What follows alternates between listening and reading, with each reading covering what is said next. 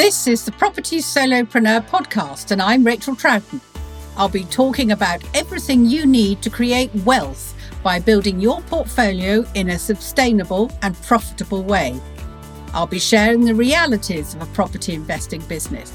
I'll talk bricks and mortar, buy-to-let, HMOs, flipping and planning game, as that's what we all enjoy doing. But I'll also share how to use good systems, processes, and find the right professionals to work with. In fact, everything that will enable you to become a successful property solopreneur. Hello, and welcome to the Property Solopreneur. And what we're talking about this week is numbers. What really works as a number for us as a property business owner? Now, I'm sure I'm going to have lots of people shouting at their phones during this episode because the figures I'm going to be talking about are not what we all usually think we're going to be talking about. And they will vary depending on where you are in your property journey and what you actually do. Now, I've also assumed that you're a property investor or a developer or a business owner for property. You might be a landlord and you've not got income generating sidelines such as mentoring, education, deal packaging. Any of those things are wonderful for big cash injections. Single stream income. Now, the vital thing, and I hope it's not a surprise to any of you, you're a business. And the figures that really matter to you as a business will differ from the property bit, which is what we normally talk about, which is actually to do with the investment side of the money, which happens to be in property. But that's not the business. What is in the bank? Who's paying the bills? What's in it for you? Because you're not the business. Most of us now work in limited companies. And you cannot just get money out of a limited company willy-nilly because you've got a gas bill to pay at home. You've got to account for all this stuff. So you've got to know what your business is doing. So I'm afraid we're not going to have in-depth discussions about ROIs, ROCEs, yields, etc. It's not relevant to this part of the business.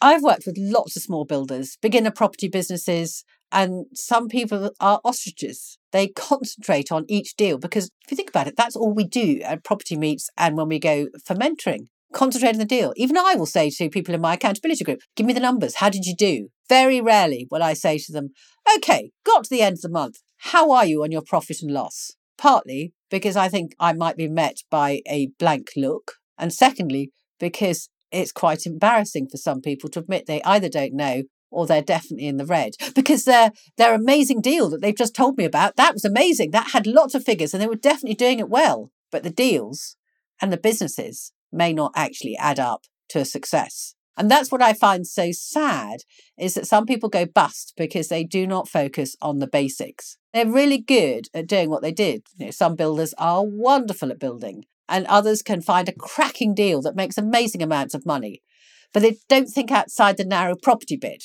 And I think that's where a problem is with small builders. The ones that we all like to use. They run off their feet. They're so popular. They're brilliant. But actually, they're too busy. They're not making a profit. And all it takes is one client not to pay that stage payment and it all comes down like a pack of cards. And where does that leave us? Halfway through a renovation, bills mounting and no end in sight to this build. Because remember, we get paid either on a sale or on a renovation through a remortgage. So it does matter to us what other companies do that we're employing. Well, property like farming is either a feast or a famine, basically.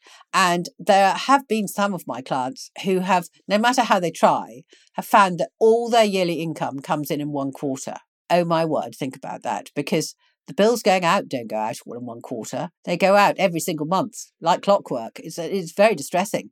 So we've got to make sure that we know our numbers and there is cash in the bank for when we need to pay those bills. No matter what the expense is, we have to remember this and we have to ring fence the money to pay them because you need to honour your bills or it's curtains. Someone is going to put you into liquidation. And of course, let's just put it, remember Mr. Micawber in Charles Dickens? Well, he really had nailed it. Your incoming must be more than your outgoings. And that isn't something that everyone has completely grasped. And that's partly because we get completely bowled away when we first come into property about the fun of it all and how much money we can make and everything else. And it's all about us doing it. We forget that actually we have business costs. Anyone who's watched Homes Under the Hammer will know that you can sometimes hear the figures and you know they're not right. They haven't made that huge profit because they haven't paid themselves. They haven't taken into consideration their time. And if you're a business owner and you cannot cover the costs, you'll be insolvent. Insolvent companies cannot keep going. They cannot go just bimbling along, hoping that at some point it'll all go right. You'll get closed down. And that's a whole can of worms that require you to get specialist help and more payment. And you'll either have to wind up or give it a cash injection, or you may have your creditors demanding payment by, sell your assets or wind you up. And that is really stressful. And what a shame if you've poured your heart and soul into all of this. Why would you jeopardize all your hard work by not having enough money in the bank to pay those payments when they happen? Well, whatever way you look at it, you don't want that to happen. So the most important question you need to ask yourself is, can I afford to run this business? Now, that seems like a very easy question, but it's not a nice one to ask if you've been running it for several years and you find you can't. Because you've got two choices then. You're probably going to have to change your strategy so that you can get some really good cash flow in to start bulking out your working capital. But if you've never run a business before, then the huge range of expenses will surprise and horrify you. It's the cost of doing business, so get over it. And they do differ from business to business. But even a basic solopreneur working out of a cardboard box at home is going to have some costs. Now, in the old days, big costs like the accountant could be offset every year and just have a one-off payment. But no, nowadays we do it all online. People like solicitors and accountants, they want to have a retainer because funnily enough, they've got cash flow problems too. So you've got to pay these stuff monthly. And of course, then you've got computers and you've got electricity and phones, uniforms, branding, all's got a cost, even if you do it very cheaply and go on Fiverr. And of course, unless you're going to do property within walking distance or cycling, perhaps, you're going to have travel costs and petrol costs money. And that's at the moment going up and up. And of course, training. Do you need training on anything? A mastermind group, accountability. These things cost money. But don't worry, before you hyperventilate and feel you can't do anything, remember this is a business. This is not you, this is a business. And you can put seed capital into it, which you'll get back once the money starts to flow back in. Now, if you don't have seed capital, then you've got to think very carefully. You've got two options. You either get a loan from someone or a bank, or you don't do it. Now, I don't have a problem with either. Sometimes I have people on strategy days that at the end of it go, I don't want to do this. It's all too risky. That's fine. That we can live with. But if you cannot convince somebody that you're a good bet and that you understand what you're doing, how can you go and do it yourself and get more investment as you go along? Because the startup costs are tiny compared to what you're going to have to raise in order to buy property to do renovations on and to make all that money you're talking about. And of course, why are you doing it? Well, I hope you're not doing it for free. I hope you're going to have a salary. And this is where the waters really do get murky. If you're plunging straight in, you're going to need a salary from day one because who's paying your mortgage? Who's paying your gas bill? Who's taking you on holiday? Because a business is a separate entity. You cannot just take funds out of a company willy-nilly. You cannot put, 2 weeks on Costa Brava on your business account unless you really were doing a working holiday. And salary is always tricky because it's often totally overlooked by entrepreneurs. It's not really important. It's just little you. But you've got to have it written in there. Now, you might not be able to get it out for the first few years, but get it rolled over. Get it there so that you can take it out when the money does start to come in. Because if you don't, this is a fun hobby. It's a totally different thing if it's a fun hobby. Now, I also meet those, and I'm very wary of them, who I think have unreal expectations that every third flip, Rachel, will pay the salary. Well, what happens if that third flip gets downgraded, which I'm hearing more and more of at the moment? Or have I just met somebody with a crystal ball? Because I don't think any of us have one of those. So how can we guarantee that that third property coming at the end of the year, perhaps, is going to be the one that pays us all the money that we're owed? I don't believe any of that. So now you know how much you cost to run, you can start to add to this and make informed decisions. We like informed decisions. So you want to scale, you want to grow. Well, you need to employ somebody and you're going to have to pay their tax, national insurance, and even remote workers need to be paid. Now, the great thing is that if you know your bottom line, all the costs you've got to date, you will now know how much you're going to pay for that person who's going to help you. But very quickly, you should also be able to understand how much they're bringing into the business. And if you're paying them £10 an hour and they bring in £30 an hour's worth of profit, that's great. But if they cost £10 an hour and they bring in £5 an hour's worth of difference, you're going to have to think again. That's why it's really important to know your numbers. I have to say, I've seen firsthand how the failure to understand the difference between a property deal set of figures and the business figures can lead to total disaster. One of which is that people who are borrowing money, and we all do this, end up robbing Peter to pay Paul. And they end up in a spiral of interest payments going out every month and the money coming in and paying all those necessary bills. But the money isn't being invested in the property deals that will bring you big chunks of cash back. In fact, you end up almost running a Ponzi scheme, don't you? You have to go out and find another investor to pay the first investor back out. That's not what you want to be doing at all.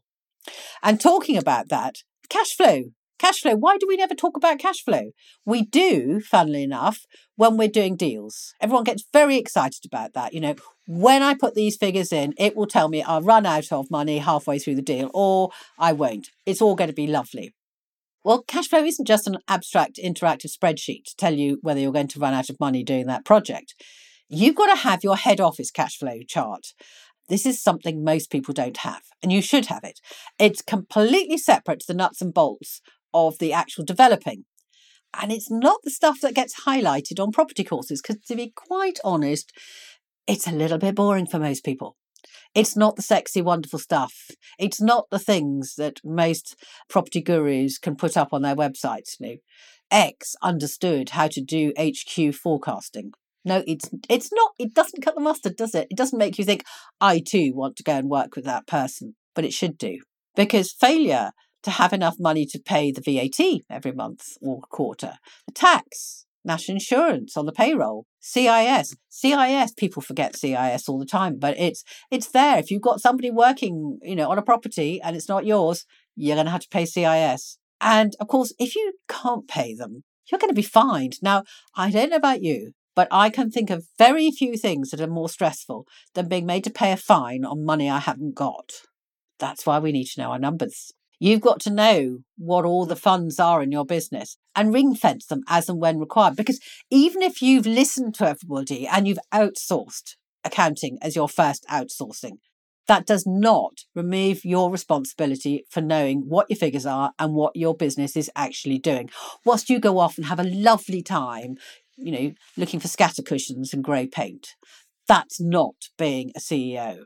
So knowing your numbers, it means you've got your back. And that's really important. It means that you won't be told at the end of the year by your accountant that you've had a fantastic year. You've had a great time. You've really enjoyed it. But actually, you've got to close down because you've run out of money. No, you shouldn't be doing that. You will already know by the end of quarter one or quarter two, whatever it is, because you know your numbers and you can do something about that.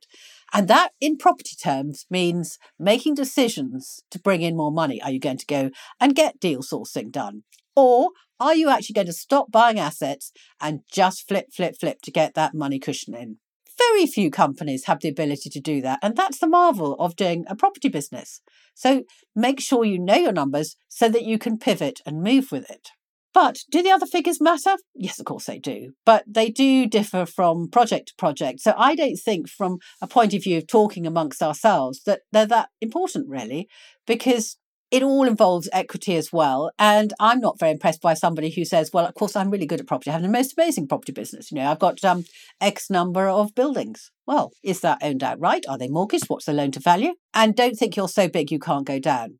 Oh, yes, you can. It's not just the little people who go down. The big people do go down, and they go down spectacularly. If you don't believe me, look up Imagine Homes. That was the biggest buy-to-let company at one stage, worth 100 million. Now, I'm sure everyone on the board was absolutely behind the level of borrowings they had at the time, but it was totally unsustainable when the credit crunch hit, and they couldn't remortgage, they couldn't refinance, and they couldn't sell. Suddenly, those assets are fairly worthless, aren't they? Because you only crystallise a loss when you have to sell. And that company had existed for 7 years before it all went wrong. Well, all I can say is, if you're that big, you're probably not listening to me. But I know that people listening to this will go on to fund big property deals and big property companies. It's the way of the world. Everyone starts small, and some people just go on growing and others just stay, 20 to 30 buildings or whatever it is that floats your boat. Well, I think the most important number of all is actually the numbers that tell you your health and liquidity of your business. Are you solvent? That's the kind of chatter that makes up a lot of the strategy days. What are your numbers? So don't worry, though, if you're on strategy day with me, because I don't spring this on you. Everyone gets a pre-workshop book to ask the questions that you've got to find out the answers to. What are your numbers? What do they mean to you? And how will they look in 5 and 10 years' time? What if the interest rate goes up? How are you going to get new investment in? Because absolutely crucial to growing and scaling, investment inwards. Do your books actually allow for inward investment? Or are you so in debt and rickety that no one in their right minds would lend you money? That can happen. Do you need to slow down your rate of asset buying to create healthy working cash balance? And don't worry about hearing that, because when we're funny, our brain's funny, isn't it? Most people hear that and they go, oh, Rachel's told me I can't buy any assets. It's the whole point of being in property. No, you can buy assets, but just once you've got yourself back onto the straight and narrow. That's what it's all about, having a strategy day to know what you're doing now, this year, next year. So if you feel that a strategy day would be interest to you, DM me on Facebook or Insta, or send me an email to rachel@racheltroughton.com, and I spell my name AEL. So, property solopreneurs, do you know what numbers are really important to you and what they are? Or will your next trip to see the accountant be a sad and unpleasant one? Well, of course not, because you all listen to the Property Solopreneur podcast and you love doing property successfully. So I hope I've been talking to the converted, really, and you're just all nodding sagely at your phones.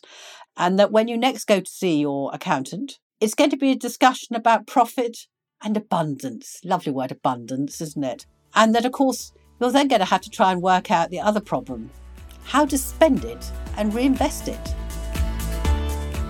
Thank you for listening to the Property Solopreneur podcast with Rachel Troughton. If you want to create a professional and profitable property business, download my property business checklist now at racheltroughton.com/checklist.